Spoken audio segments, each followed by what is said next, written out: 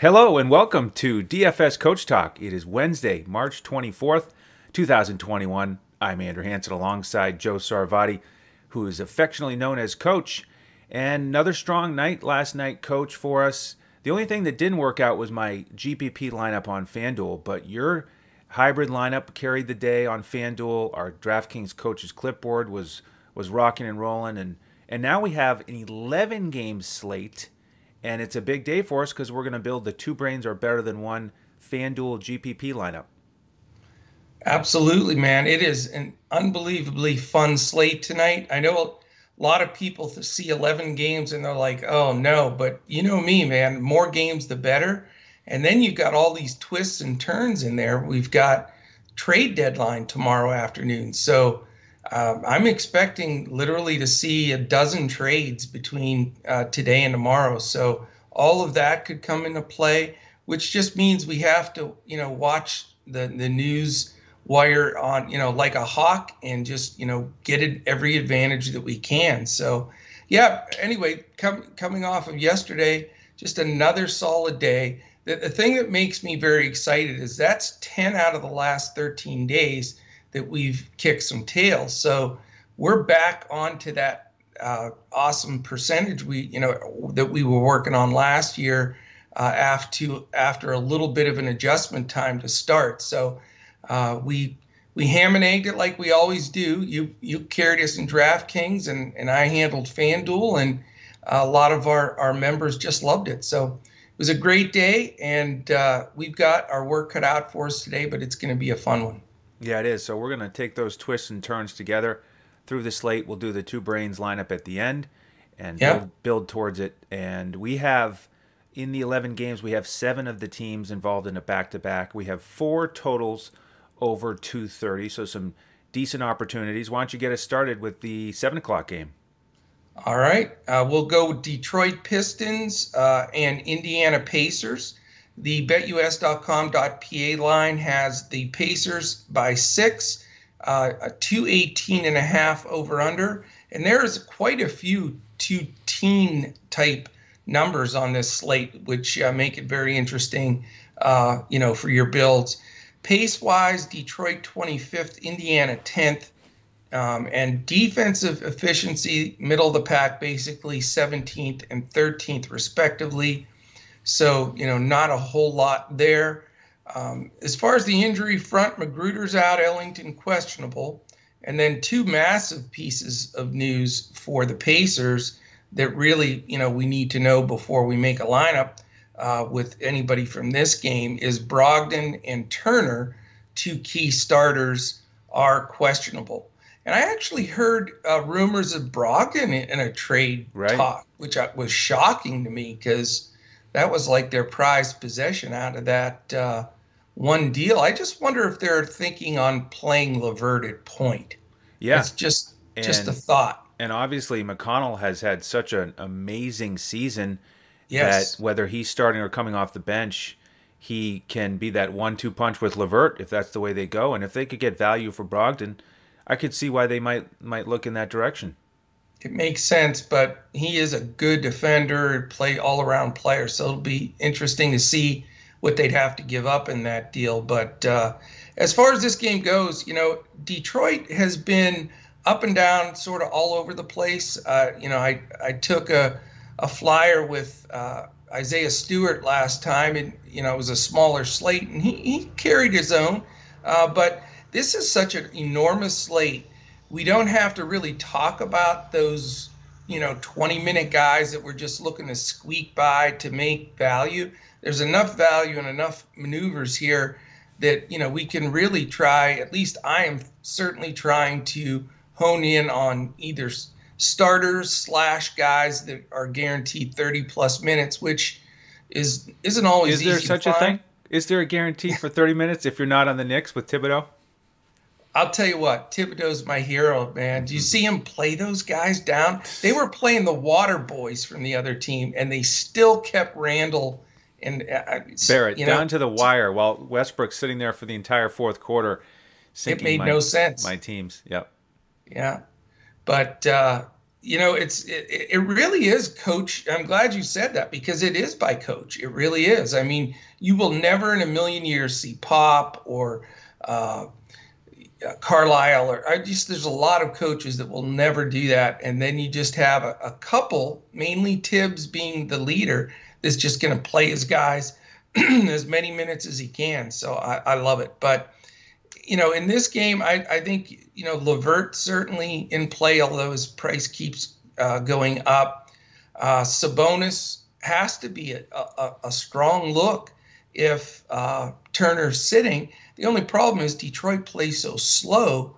It's a concern. You hate to pay up for a guy that's not in a really prime spot. So, if Brogdon and Turner are out, I definitely will consider Sabonis just from the usage bump.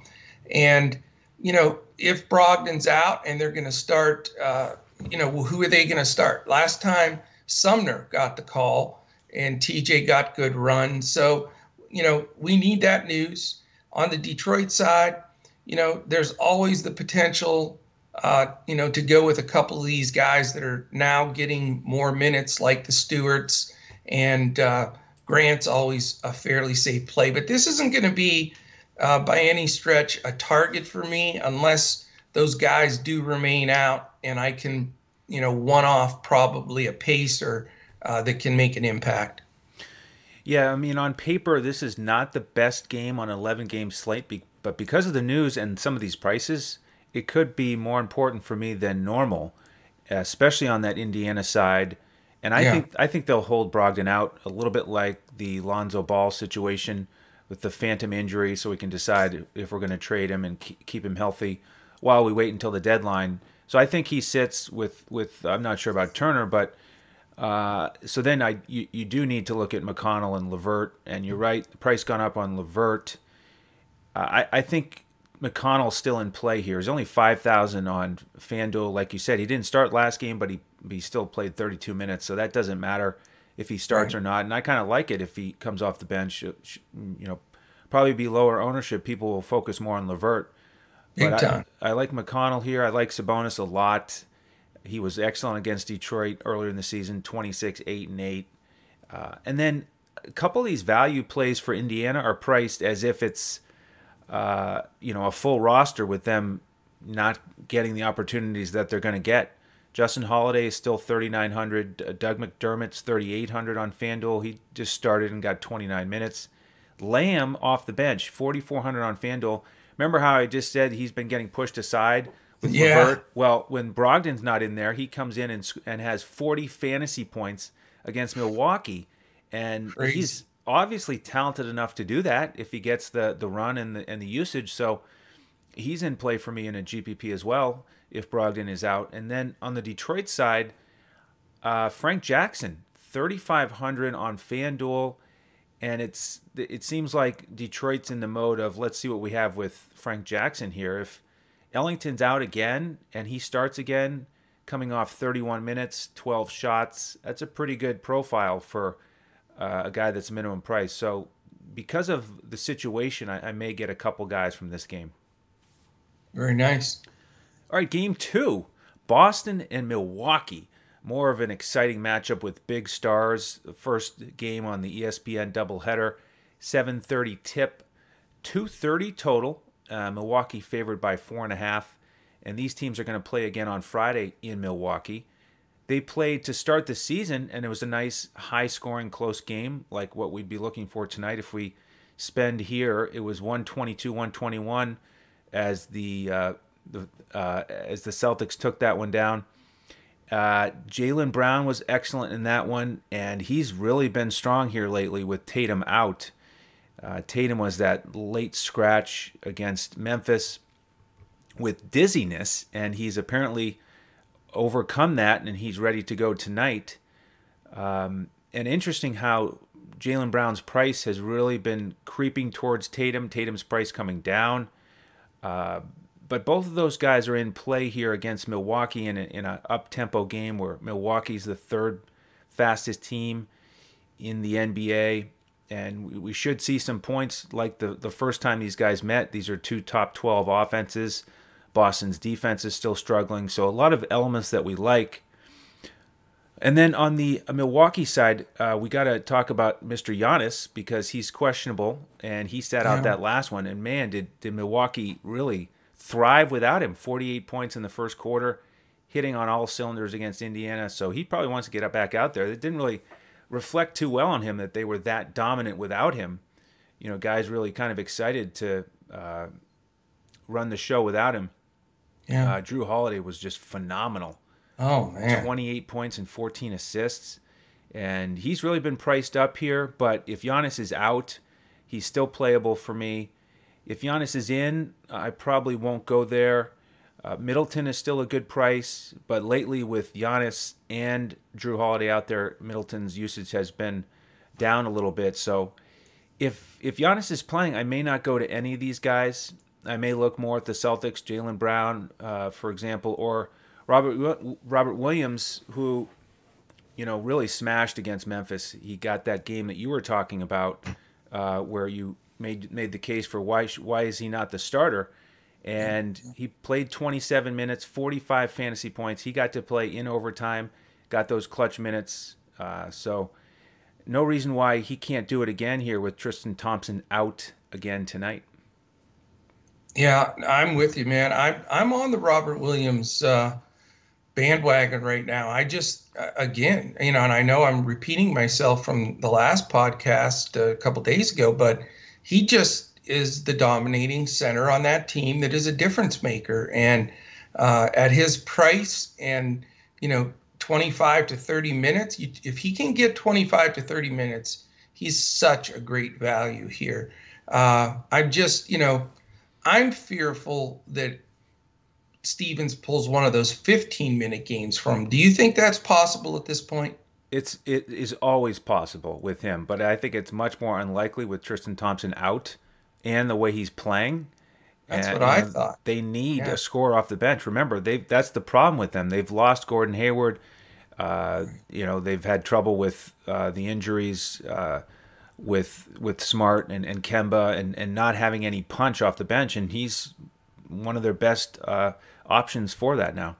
I mean, they seem to play better and more up-tempo and better defensively when he's in there. So he's certainly on my board. You know, you read my mind on that one because I just love the price, and I think it's a good fit here. You know, we need to be 100% sure on Tatum and Giannis. I mean, obviously, two of the best DFS players anywhere, let alone in this game.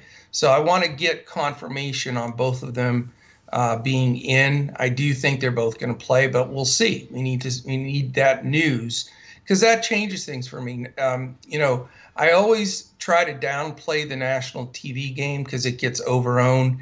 Again, some of this stuff I know for you guys that listen every day, it's like, Coach, you said that like 10 times in the last 2 weeks, but you know, there's people that listen for the first time. There's people that forget which game is in, you know, national TV game, you know, and stuff like that. So that's why I blip by that stuff. I'm not senile quite yet, but you know, so there will be some repetition stuff I say because I think it's important. But you know, I don't want to dig into this game because of the over ownership, and I think there's a lot of sharing the ball with a lot of good weapons here. Kemba's back this game. Jaylen Brown's not going to have the same type of usage by any stretch with Kemba and Tatum on the floor. Again, Williams because of the price. And then on the Milwaukee side, I think they priced Holiday a little out of sight here to the point where I can't go there, especially with Middleton and Giannis on the floor. Giannis, you know, he's obviously not 100%, and on an 11-game slate to pay up for a super duper expensive guy is, you know, you're only going to pretty much get one of them on a slate like this. And I just don't feel like this matchup is the perfect matchup for him. So I know the total's 230, and I do think there's points here, and it's DFS relevant. I just think it gets spread around. I mean, plus Smart's in there now compared to before, and that changes the entire tempo for Milwaukee. Smart is a defensive difference maker in every game he plays. He really is. So not a game I'm going to focus on. One hopefully I will not explode and just be just an average scoring game. I may even throw a couple nickels on the under just to root that in and hope that that's over owned like I anticipate, and that gives us an edge in the other games. Excellent.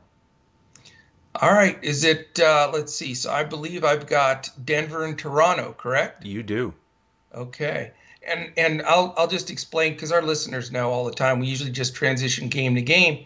But I made the mistake of clicking the Mavs on my ESPN app as my favorite teams, because I wanted to get the recent notes on trade rumors. And what it does is when you look up to, and I have notes on all the teams, it takes the Mavs to the very top and throws all the rest of my games out of order. So it sure does.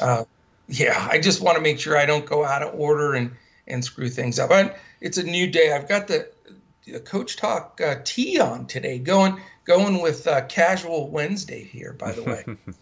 All right, Denver and Toronto. It is the second night of a back-to-back for Denver. And yes, Joe Stanton, the Joker, probably is in the MVP lead right now. He's just ridiculous, man. Did you see some of his passes last night? Yeah, I caught some of it and enjoyed that 70 spot. I mean, even as just a spectator, that one look away to the corner, my head went to the corner, and then he passed it to a guy cutting for a layup. It was like, what the heck? This guy I think he possibly, if he continues this for a period of time, another 5-6 years at least, will go down as the best passing big in the history of the game. Agreed. And he's that good. So anyway, so the Joker, the question is, do we go back to the Joker today on a back-to-back? It scares me just enough. Denver's got some of their bigs back with like JaMychal Green and Paul Millsap and these guys. So I'm just concerned that he doesn't get a full run, and I don't want to have him as my big pay up in a game like this. I know Toronto's not playing well. Seems like they're about to blow things up. Lowry's probably going to get moved. So there's a couple of things at play here. Denver on the second half of back-to-back. I think the possibility Denver's only a 2.5-point favorite in this game, but I just think this is the kind of game where Denver smacks Toronto around a little bit. I just don't see them matching up. Stanley Johnson and some of these guys are getting minutes that just stink for the Raptors. I really do think, they may even move Norman Powell too. So all of that could transpire. And remember, we say it's a home game for Toronto. They're playing in Tampa. They're all disjointed. They have their family, some in Canada, some moved to Tampa. It's a disaster. So definitely a season they want to flush. But this game scares me because of all of that criteria. Plus, Denver's the 29th rated team pace-wise in the league. So you got the second slowest team, and Toronto 11th, nothing crazy. Defensively 18th and 16th, so a little bit below middle of the pack, but is that enough, to make up for that other stuff? Plus, on the Toronto side, OG Anunoby's back, so that shuffles the minutes a little bit. When Lowry, Van Vliet, and Siakam are all in there, and now Powell, because he's taken center stage, you've got a lot of sharing. I made the mistake of stacking Lowry and Van Vliet a couple of days ago, and it cost me because their prices are pretty high, and I rolled the dice, but just not enough possessions right now to go around. And if you don't roster Siakam and you watch Toronto, it's enough to drive you nuts, because he will do the James Harden and dribble out the entire clock, backing somebody down and taking his time and then forcing a shot. And it just, when you're sitting there with the other guards that are just standing there waiting to get the ball and they don't get it, it's very frustrating. So bottom line is, I don't like this game, Andrew. I don't think it's a great game to play because of all the things that I mentioned. Certainly not going to pay up. And, the Toronto guys are all priced fairly high considering, they're all sharing the ball and they're 17 and 26. It's not like they're playing great ball. So I gotta say, Will Barton, the last 4 times that I've played him, he's made value every time. But I reluctantly say this game may be a complete pass for me. Yeah, well, we got 11 games, so we're going to have to pass at least 3 of them. And this is likely a pass for me as well. The one thing I'll mention is a PJ Dozier minimum price on FanDuel. He was out there in crunch time last night against Orlando, played 27 Yeah. minutes. And when he's getting big minutes, he can certainly pay off that type of price. So there's a GPP option for you. Game 4, we move to the 8 o'clock games. It's Phoenix and Orlando, and they're both in a back-to-back as they circle around in Florida. Phoenix won against Miami, and the key guys for Phoenix didn't have to play big minutes. Chris Paul and Booker only played 27, so they should be fresh enough. And they Yeah. get Orlando's 20th ranked defense, but it's a slow pace game here, 27 and 19, total only 213. Phoenix a solid favorite here by 8.5. With this game profile back to backs, I'm not really interested in this one. Booker is a fine price that could easily pay off here with a good matchup. Ayton is really still cheap, and he did deliver last night, like we talked about. Really strong double-double against Miami, smashed his price tag, and Crowder paid off that narrative with a 6x game. He's still cheap, but back-to-back, I'm not looking to go there. And with Orlando, Aminu just was dominant. He almost had a triple-double, for God's sake. 44 fantasy points, just outstanding. Gordon, I didn't like his body language at the end of the game with these trade discussions. He really was not hustling around. So I'm just going to avoid Orlando here on the back-to-back against Phoenix's 7th-ranked defense. I'm 100% with you. This is by far, it's not really even close, my least favorite of the 11 games. I mean, you got Phoenix who's steamrolling everybody, and Monty Williams is the kind of coach that isn't going to overplay his guys. He'll use a lot of bench tonight. Orlando's just in complete disarray. I mean, they have a bunch of guys that have been hurt for quite a while. They're going to trade a couple of these guys. I think Gordon gets moved for sure. And I wouldn't be surprised if they unload Fournier, because his stock is way up and he can shoot the ball, man. And he has been scoring. They might as well strike when the iron's hot there. So disaster game for me here. I think I'd be a nervous wreck spending up for like a Vuk or Booker or Paul even. Just not a conducive game when you have 11 good ones, and we have a good handful coming up that are much more playable, in my opinion. So I don't want to sweat that game. Excellent. How about Cleveland and Chicago? Okay, Cleveland, Chicago, this might not be as great of a game to some people when they first look at it, but let me sell it a little bit. It's right now, Chicago 6.5, 216, which 216, like I say, is not crazy. But here's the thing. Cleveland 23rd pace, but they're playing faster. There was a big stretch. You got to remember, they didn't have both Sexton and Garland. And those two both pushed the ball. And you're going to see them continuing to move up. Chicago's 7th, and they've been playing fast all season. And here's the good thing, 25th and 15th defensively. So both have had their struggles on that side of the floor. Same Cleveland guys are out that have been out, in Prince, Love, and Delly. Chicago, Temple questionable. Hopefully he doesn't play for me in my mind here, because I want to play a few guys from this game, and he is the best defender on Chicago, in my opinion. So I think there's tons of guys you can look at here. I think Zach LaVine, I know he's very expensive, but I think he's realistically in play. I think this game has enough pace, and he's been just scorching it. I think against that Cleveland backcourt that's starting to show its true colors again. And remember, the Garland, Sexton, and Kevin Porter Jr. from last year, had broken the record for worst defensive backcourt efficiency. So Garland, Sexton are not that far behind. Okoro's a pretty decent defender. He's helping them a little bit. But when they bring some of the bench players in, that doesn't bode well for them either. So I think Levine is a very strong pay up option for me. I've also read that Lauri Markkanen might get moved, and so I'm not, I'm a little concerned there. And actually, if something does happen, if I do have Levine or a cheap Satoransky, always a potential play. I think that would even be better. Less balls to go around there. To have to share it if any of them get moved or pulled.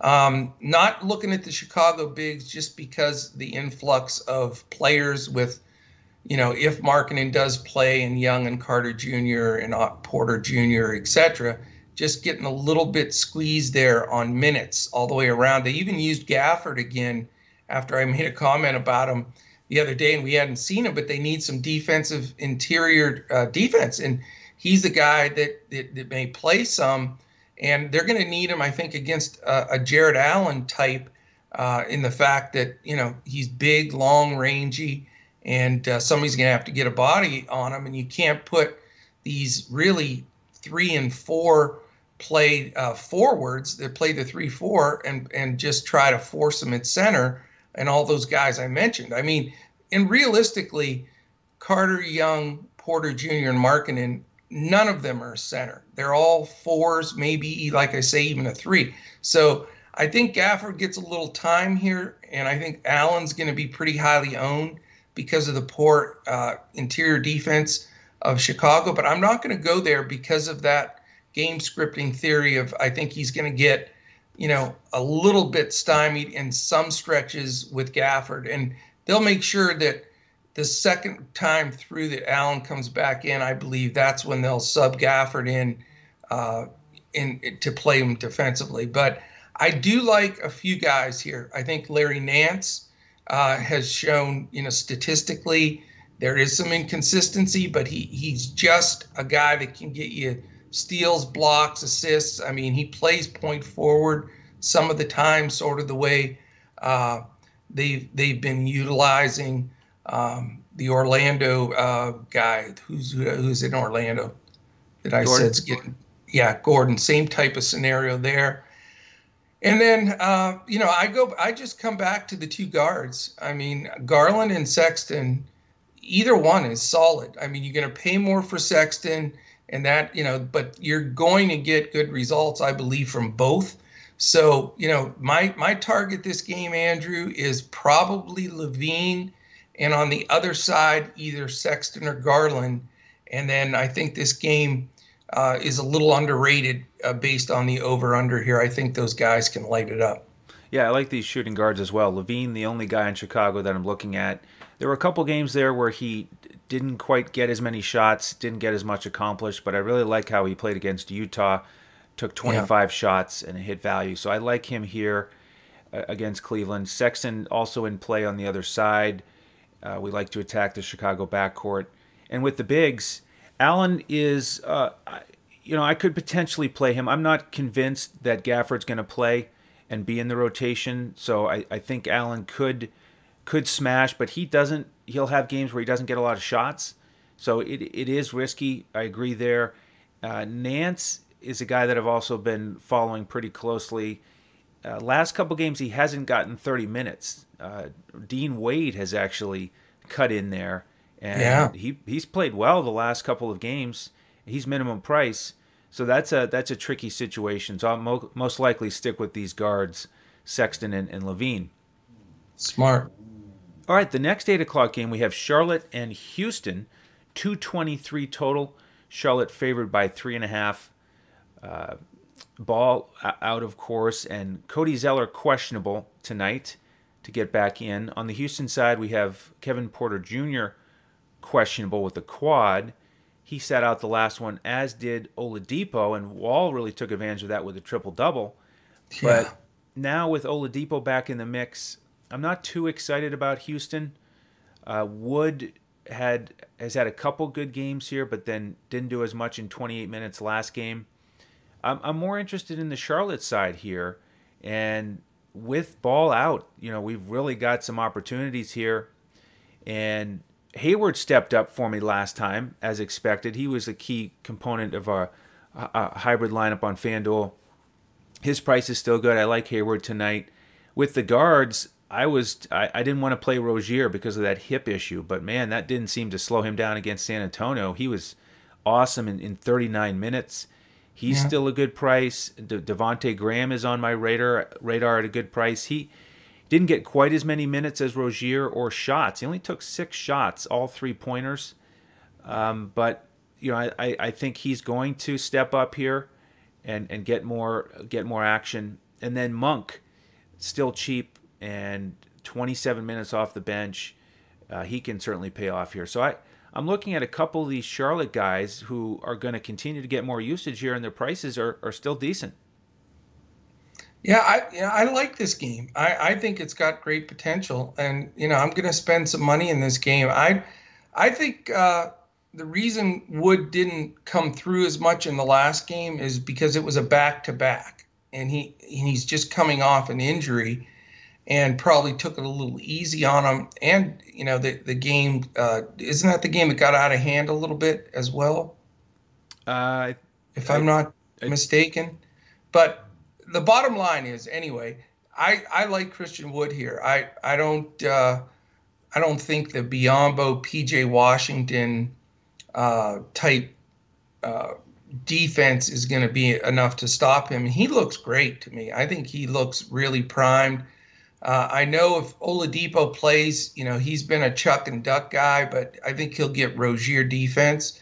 So not going to go back to Wall. I think that'd be a points chase scenario here, but he certainly has the potential to do well. So Wood's the target for me on Houston. The two guys I like from Charlotte, again, are Rozier and Hayward. I was pumped up for Rozier last time, and he was the last guy that I cut from my lineup, and he played so great. And I think, Houston's defense is horrific, so I think he'll be able to do whatever he needs to do there. And those guys are, from Charlotte are trying to pick up the slack, for losing ball.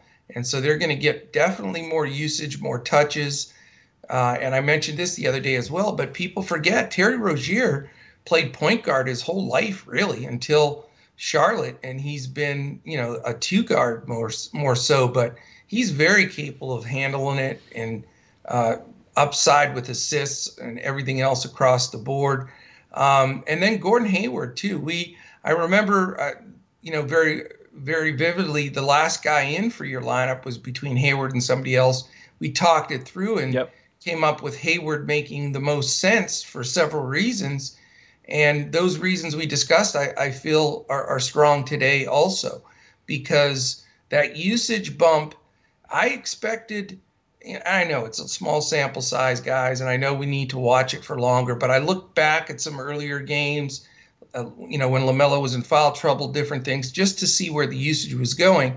Everybody sort of ran to Devontae Graham, like, okay, all that LaMelo stuff's going to go right back to Graham. He's fine. That wasn't the case, and it wasn't before, and I don't think it will be going forward. I think you're going to see Graham and Monk, in a real timeshare. But I think that extra DFS push is going to go right square to the nose of Terry Rozier and Gordon Hayward. And with Houston's horrific defense and the numbers in this game, this may end up being a 3-guy main game for me overall with Rozier, Hayward, and Wood. All right. Well, how about your Mavs game? We've got a good total in that one. I don't know anything about those Dallas Mavericks. All I know is I saw Rick Carlisle's quote today, and he said he didn't think they were going to make any major trades. So either he's spoofing around there, which they do at times to get a better edge on a trade, or else they're going to stand pat, which I think is a huge mistake. They need to make one more move of substance if they really want to make a run, even if it's somebody like Andre Drummond, whatever. They just need another body in there. But to this game, we're looking at, and it's at the very top of my list because I'm a dummy, but it's Dallas minus 8.5, big fat 231.5, Andrew. So how many people are going to be Luka crazy tonight? I think it's going to be quite a few. Pace-wise, though, Dallas is only 24th. great pace up game with Minnesota being fourth. And then here's what makes your mouth water in this game and why it very well could be one of the two games that have the most rostered players is 24th and 26th defensively. Very lousy. Cauley Stein out for the Mavs. McLaughlin, the backup point guard, questionable for Minnesota. I mean, where do you start here? Yes, Luka, certainly a great option. I mean, he is shooting the ball right now from three, the best of his short career. I mean, he has literally raised his three-point percentage from 20% to like 33%. I mean, you move something 13% with the volume that he takes, you're on fire, and he has been. And Minnesota's defense, we know they give up everything, tons of threes, they give up everything. So Luka's probably going to be the top pay up for most people. I haven't come to that conclusion yet because, again, his price is outlandish, which is deserved, but I just don't know if I want to put all my eggs in that basket when Dallas is playing well, Minnesota stinks, and this game could get out of hand. I mean, it is a decent spread here, 8.5. I think it may end up going off at 9 to 10. So a little bit of blowout potential here, is enough that Luka, you can't lose like 2 minutes off the floor with that price. So that's my concern there. All the other guys, I think there'll be a lot of rotation here. Jay Rich has been consistent. I'm not going to go the big bucks on Porzingis. He hasn't been consistent enough to spend that kind of money. And the last time I rostered him this past week, it stung me. When he does one of his 3.5 X type games, it hammers you. So as crazy it is in this perfect matchup, I'm not all over the Mavs guys. We'll see if I sucker into this Luka play, with everybody else, but I'm trying to build without it for right now.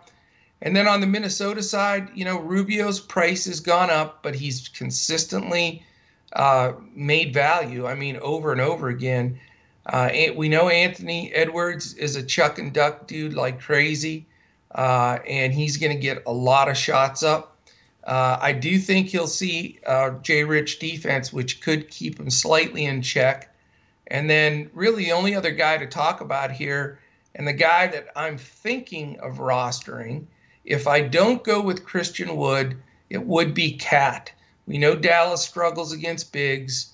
There's even rumors that Maxey may be traded.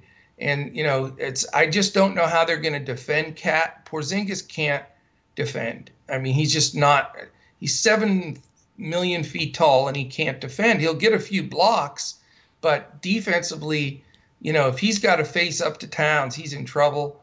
And then, Cat's going to shoot over Maxey a little bit just with his Stretch Armstrong routine out there. And Cat's been playing better. So I know he's super duper expensive.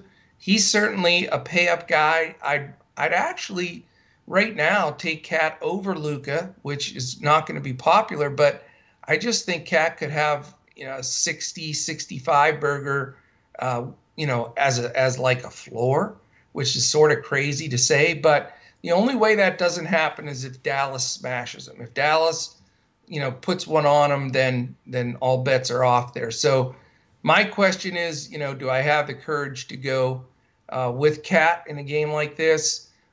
Go with a value guy like a Rubio or Richardson, or just sit this one out? Yeah, this one is certainly going to come down to does it stay close? Because if you're going to pay up for Luka, you need it to stay close. And then I think you do want to run it back with one or two of the key Minnesota guys that you mentioned. You can pair up Rubio and Cat. They have great correlation, or Edwards. And I think that's what you need to do here is either pay up and make it a mini game stack, or if you forecast a potential blowout, then you fade this game. Maybe go with a one-off. Dorian Finney-Smith, I think, is cheap on FanDuel at 3,900. Guy that can get you 7 or 8x. But I think that's the key thing to try to project this one. All right, the other 8 o'clock game we have is Memphis and OKC. Much lower total here, 222.5. Memphis favored by 4.5. The news is we have Horford and Dort back in the lineup after sitting out the last one, so not quite as much of a youth movement here. Horford should start. They'll bring Moses Brown off the bench again. And this game, here's the big question here in this one. With solid pace here, 8 and 14, but solid defense, 8th and 12th. What do we do here with these lead guards, Coach? We've got Ja and Shea, both coming off very good games. Ja was excellent against Boston. Shea had a big game against Minnesota. And the note that I wrote down here is 47 or 27. Which fantasy point game are we going to get from these guys? Because in the last few games, they both have had around a 47 and a 27 or 2. Shea can really throw up a dud, and Ja can too when he's not playing big minutes and he's not shooting well from the outside, like you've pointed out. But they're really good prices here in the 7K range on FanDuel. So where do you lean there? I'm looking forward to your feedback on that one. And then with the rest of the game, maybe a one-off. Dort will be under the radar coming back in to the lineup. He's cheap. Grayson Allen as a starter, getting good minutes, doing pretty well. Your man Pokusevski, how about his last 2 games? 28 minutes. He's been tough. You know, he's not really shooting well from the outside, but he finds a way to get it done. Last 2 games, 28 minutes, 28 fantasy points, and then 33 minutes, 33 fantasy points. And yeah. I don't think you need a calculator to figure out that's 1 point per fantasy minute. If he's going to start, he could pay off value again. But yeah, let's circle back to Ja and Shea here. Do you risk going with one of them here at a decent price, or do we fade this game? You know, it is a great question, and I think it will be a slate shifter depending on which way you go. You know, I'm not leaning towards playing either one of them, even though their price is decent. They both teams play decent enough defense that I think they can cause a little trouble. And Oklahoma City now has an actual 9-man rotation if they want to utilize it, with Moses Brown going back to the bench and some of the other key players, Ty Jerome, etc. So I'm not comfortable with, worrying about the split minutes with Roby and Poku and, Dort. All these guys are going to play, and it's going to spread it around.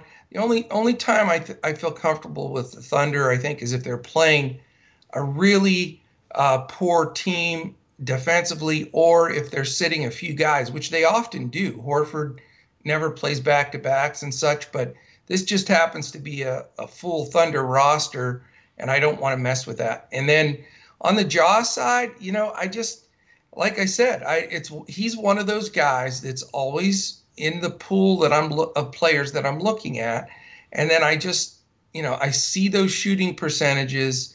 How much is he going to be able to finish at the rim? I know he's one of the best penetrators as far as quickness in the league, but there comes a point where you're going to spend in the 7s and take a point guard spot up.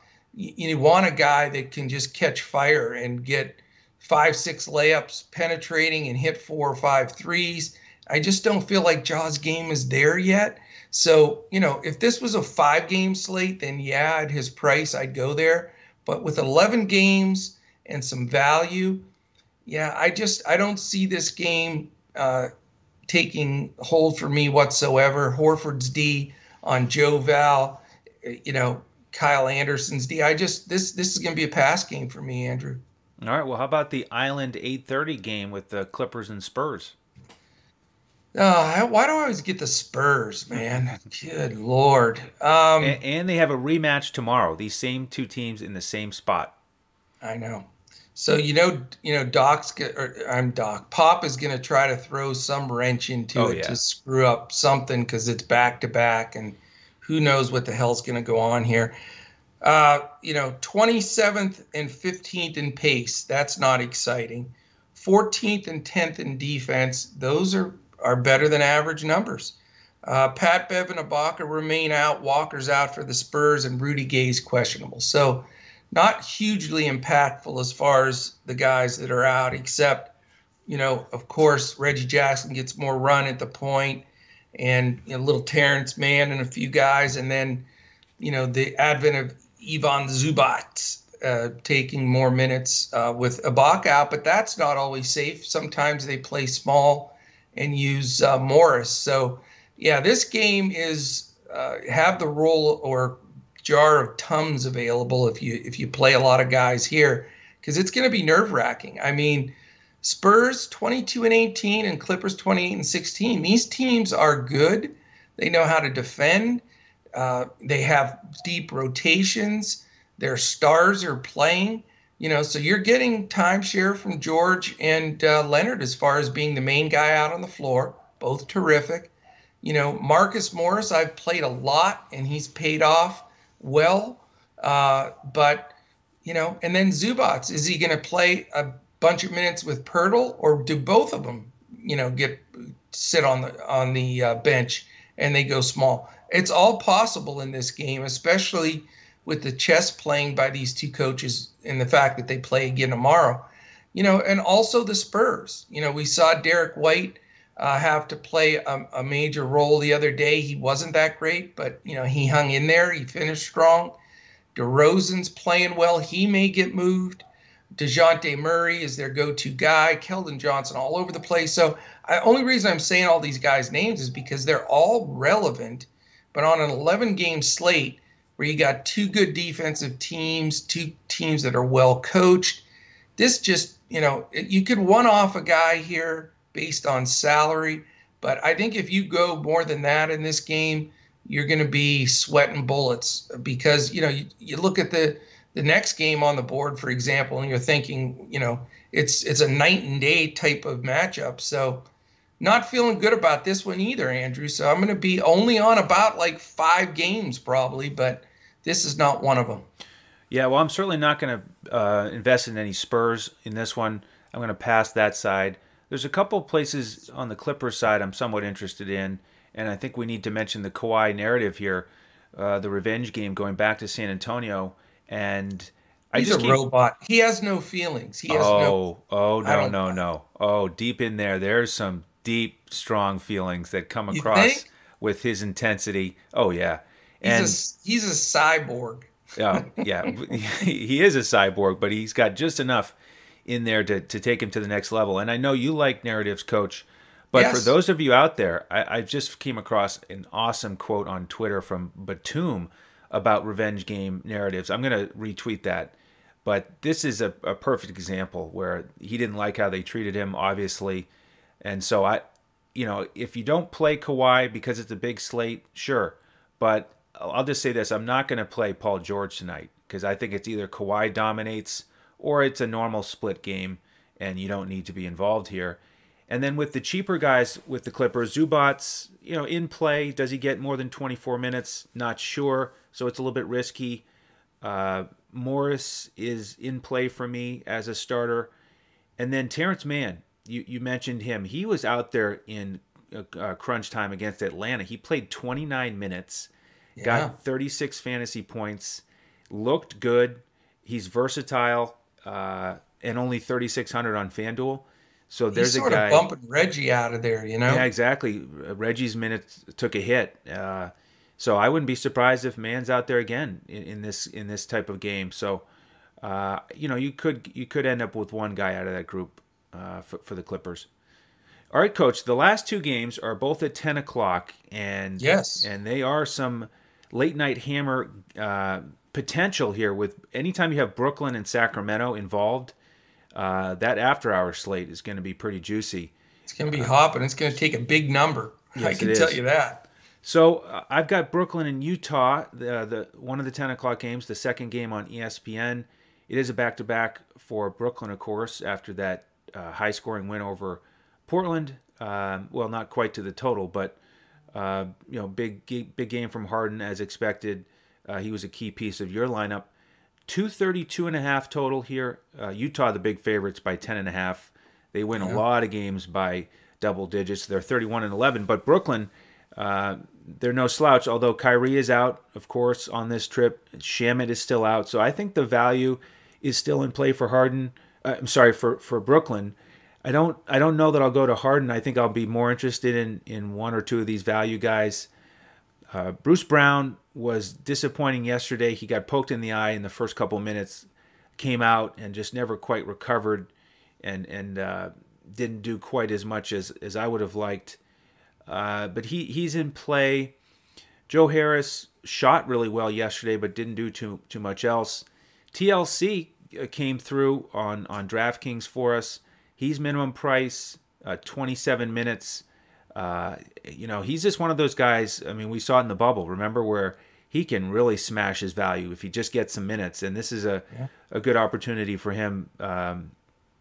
Utah, very strong defensively, but they're 15th in pace. So he'll get plenty of opportunity. So I could go to one of those value plays. On Utah, I like Donovan Mitchell. A good price. He's really been playing well lately. Awesome matchup here against Brooklyn's bad defense. And then how about Rudy Gobert? You could pay up there. Kanter just dominated Brooklyn in the paint. I thought DeAndre Jordan would do a little bit more against him, but Kanter was excellent. So Rudy could be a pay-up option. And Clarkson's cheap, your man who hasn't really been hitting his ceiling games, but this could be the game where he steps up. Yeah, I mean, of the two late games, I like the other one a million times better. I mean, I'm concerned about this game. I mean, Brooklyn spent a lot of energy last night, and Harden's price, to go against the, Utah, who I believe is the best defensive team in the league, even better than Lakers right now. Yeah, I mean, they're third, but they're playing like a number one defensive team. At Utah, this just looks like a trouble game for Brooklyn, and certainly not going to spend up for Harden. Last night, I felt he was a perfect spot, and I loved the Q tag. Kept some ownership. He definitely pulled us into the money at the end, but they're gonna double him. Quinn Snyder's one of my top 3 coaches. I don't think they let Harden beat him single-handedly, and with Irving and KD still out, they're just not the same team. Not going to chase certainly Jeff Green's points. I almost want to play Claxton again because he's just so explosive, but not against Rudy in Utah, and he's still not getting like enormous minutes. Now, if I heard he was starting, you're going to play 30 plus, then it's different at his price. But Jordan's still going to get some run. I'm just not comfortable going there. Maybe the secondary guys, maybe Joe Harris against Bogdan Bogdanovic on the other side, get into a little 3-point contest, if you will. Those two are two of the better pure shooters in the league. So, and their prices are pretty good. So those would be the two medium level guys that I'll consider, because we're going to have to roster a little bit from this, especially in the after hour slate, but we're not forced to do that on the big 11 game slate.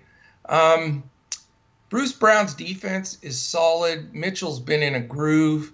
But if this game doesn't stay close, Mitchell gets the majority of his points in the fourth quarter. He is one of the best fourth quarter scorers and finishers in the league. He doesn't get enough credit, but he's not that far behind Dame and a few of the guys up top. So if it does stay close and Brooklyn can score, I'll probably be in trouble, because I'm not going to go Harden and Mitchell, and I would assume those two guys would be, rocking to the top scores if this game goes bonkers. But for me, I'm not going to focus on this game at all on the 11 game, and then the late night, just a couple of mid-price guys, and I'm going to focus on this super duper juicy Atlanta-Sacramento game. So do you want me to just dive into that last game? Dive into it, and then we'll do our two brains lineup. All right. I need an extra brain today for sure. All right. I mean, how can you not like this game? It's 233.5, big fat number. Atlanta's favored by 3. First night of a back-to-back for Sacramento, but that doesn't mean anything. Luke Walton doesn't know what day it is, let alone scrambling for back-to-back. They are 18-25. They're just not that good of a team. pace 22 for Atlanta, but improving. Sacramento 9, so they're in the top 10 there. And you got to love this. Atlanta 19th. Sacramento has been in the basement defensively forever. So, this game is the one that could be the difference maker, and it happens to be one of the late games. So it should be fun. I think you can go multiple ways here. I mean, Trae Young, De'Aaron Fox. Okay, what's not to like about these two guys in this game? I know Trae's had some really weird games lately, but watching and playing these Kings games so much because of their defense, Fox is on fire, but can't defend anybody. And Trae Young, we know is the same scenario there. So both of those guys, I mean, if you don't play them, then you got to at least consider them big time, or if you play a second lineup or a GPP, I mean, those two guys could just smash each other offensively, and nobody could do much about it. Tyrese Halliburton is terrific. I think he's in play here. His minutes, pseudo minutes restriction baloney when he was still getting 33 minutes and such. I think he's in play. I know Buddy Hield's been great. I just feel like he's going to get, some defense thrown at him and may open up the other guys a little bit. The style of Atlanta's D. John Collins certainly has to be mentioned here, but he's another guy that's in the heart of this trade talks, and that scares you a little bit, especially, if you're going to put him in your 10 game or 11 game all slate, have a backup plan in the other game or something in case he gets moved during the night, because he's definitely one of the favorites to get traded. If he does for some reason get moved, that elevates Capella big time, because here's the thing: Gallo would be the guy I would say would be the next man up, but he's questionable. Right. So we don't know exactly what the deal is there. And I've noticed Gallo throughout his career, when he's questionable, it's more like doubtful. He's not a guy that plays injured. So, you got to keep your eye on the news here. If Collins is 100% go, I think he's playable. And if not, then I'd lean more towards Capella. So for me in this game, a lot of exposure. I love the Young Fox battle. I think Collins, Halliburton, and depending on what else goes on, this is a real nice little stackable game. Yeah, those point guards are really important here. I lean towards Fox just because of the recent inconsistency from Trae. He's been banged up a little bit with the quad issue. Yeah. But Fox is the man. He's usually locked in for right around 50 fantasy points or more. That's what he got against them recently. Yeah. And then on the Atlanta side, with Hunter back, still coming off the bench, that does mess up the rotation a little bit. Snell did still get good minutes in the last one, but the guy that I'm excited about here is Bogdanovich, and I think the C's are going to potentially part here for him. If Gallo sits, then he's the only real scorer off the bench, and talk about a narrative game back in Sacramento here. So he sure is. He's a key guy for me tonight. He's gotten 22 minutes or so lately, getting double-digit shots. And I think he may really have a strong game here if he can get hot against this bad defense. If they'll let him play. If you told me he'd get 28 to 30 minutes, I'd take him in a heartbeat. But I'm nervous about that. Well, I'm not projecting him for 28 to 30 minutes, but 22 to 24, he dominates the ball while he's out there. For the most part, he's obviously going to be out there with Trae, but without Gallo potentially, they need him, and he's going to get lots of extra possessions here, so I like him a lot tonight. Yeah, I don't blame you. I mean, he's got to go bonkers and hit 6, 7, 8 threes one of these games, right? Mm-hmm. That's right. Why not now? Okay, so let's get this two brains are better than one lineup going on FanDuel. If we make late changes to it, of course, it'll be on Twitter. We'll try to get that out to you, so follow us on Twitter at DFS Coach Talk. What do you have here to start this lineup? De'Aaron Fox. All right, I like it. Beautiful. Simple and sweet. Boom. 89's not a bad number on FanDuel. No, not bad at all. I'm just going to get Bogdanovich in here while we're talking about him. 4,200 small forward. This is a GPP. I like that one a lot. 3,200, you said? 42. Or 42. They only go down to 35, Right. coach. Yeah. Yeah. All right. We're not on DraftKings here. We're on FanDuel. Exactly. All right. There's a couple value guys. I think this is the spot to plug them in. Um, you know, I'm going to go Terry Rozier Okay. as our other point guard. Wow. All right. I really like him tonight. I really wanted to go Hayward. Can we play both of them? I was going to take Hayward too. Okay. 100%. Yeah. I want to stack that game with those two. All right. We could have some real value with McConnell at point, but if we go Rozier, But we don't know that news yet either. We don't know that. All right. I'll put Hayward in there at small forward. So we got a little Charlotte stack going here. Yeah, he was going to be my next pick. So Okay. I do like that stack for sure. You know, I just want to make sure we have enough money. So I want to keep the value there. Are you comfortable paying $5,900 for Robert Williams? Yeah. All right, cool with let's that. do it. All right, let's do it. How about Zach LaVine at 8,000? That's a good price for him on FanDuel. I love him. Yeah, let's get him out there. All right, we're still 63-33 for our last three spots, so somehow we're not in too bad a shape. It's time for one of those gem value plays, and I've got a couple of possibilities here I'm looking at. Oh, Andrew, I think this is a key pick. I think this is the swing guy for our team. Oh boy, who could it be? Well, I'm stuck between two or three guys here. I don't want to rush it because this is a key play. I'm thinking about. Oh, he's too risky. He's just too damn risky. How about I forfeit my pick to you? Okay. You take the next one because I don't want to scoop too much time, but I'm torn. All right. Let's see what happens if we go super value here. I mean, this is a GPP, so we got to get lower ownership. What if we put Terrence Mann in? We're going to have lots of money for our power forwards. Terrence Mann, that is risky. $3,600 shooting guard. Okay, that leaves us $100 million for power forward. Okay. Since we've got the big money at power forward, it makes it easy for me. I'm going with Sabonis. Okay, beautiful. That's a nice guy to have here in one of our last two spots. What does that leave us? 6,600. Yeah. I don't like Thad Young, Aaron Gordon, P.J. Washington, Jayshawn Tate. Yeah, I know. How about that?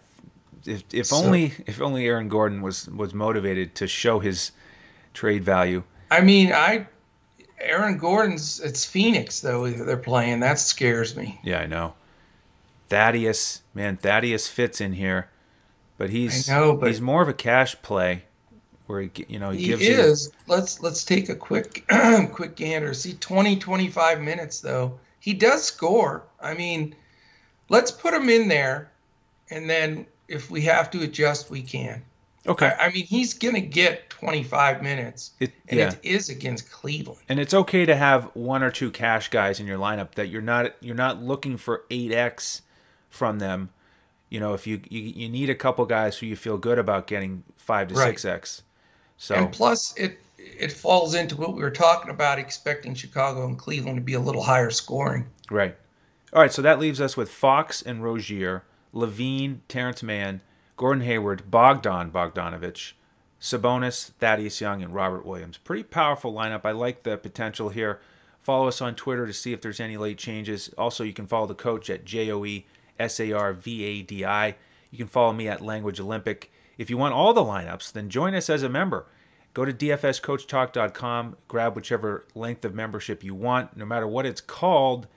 whether it's MLB package, NBA package, it's always going to have every sport that we cover, full access to everything we do. And of course, on FanDuel, in addition to this lineup tonight, we'll have two full hybrid lineups that you can play in a cash game or a GPP. Single entries where we really like to focus. We'll have the full Yahoo lineup. We'll have a DraftKings coach's clipboard. That's what we do every slate. And then if you can make your first deposit at BetUS, that offer is still on the table. $149. Use the promo code CoachTalk. That's betus.com.pa.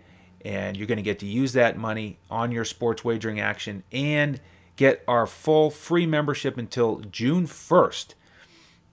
So awesome value there. We invite you to do that after you sign up. Reach out to us on Twitter at DFS Coach Talk and let us know that you've done that. And then we are going to be back tomorrow, one or both of us. We'll see how it pans out to cover the next slate. But we got to focus in on this slate here with 11 games. So I'd love to have you in Discord tonight as a member, and then we'll be back again tomorrow. So on behalf of the coach and the rest of the DFS Coach Talk team, thank you for joining us, and we will see you tomorrow as we look to crush it in DFS.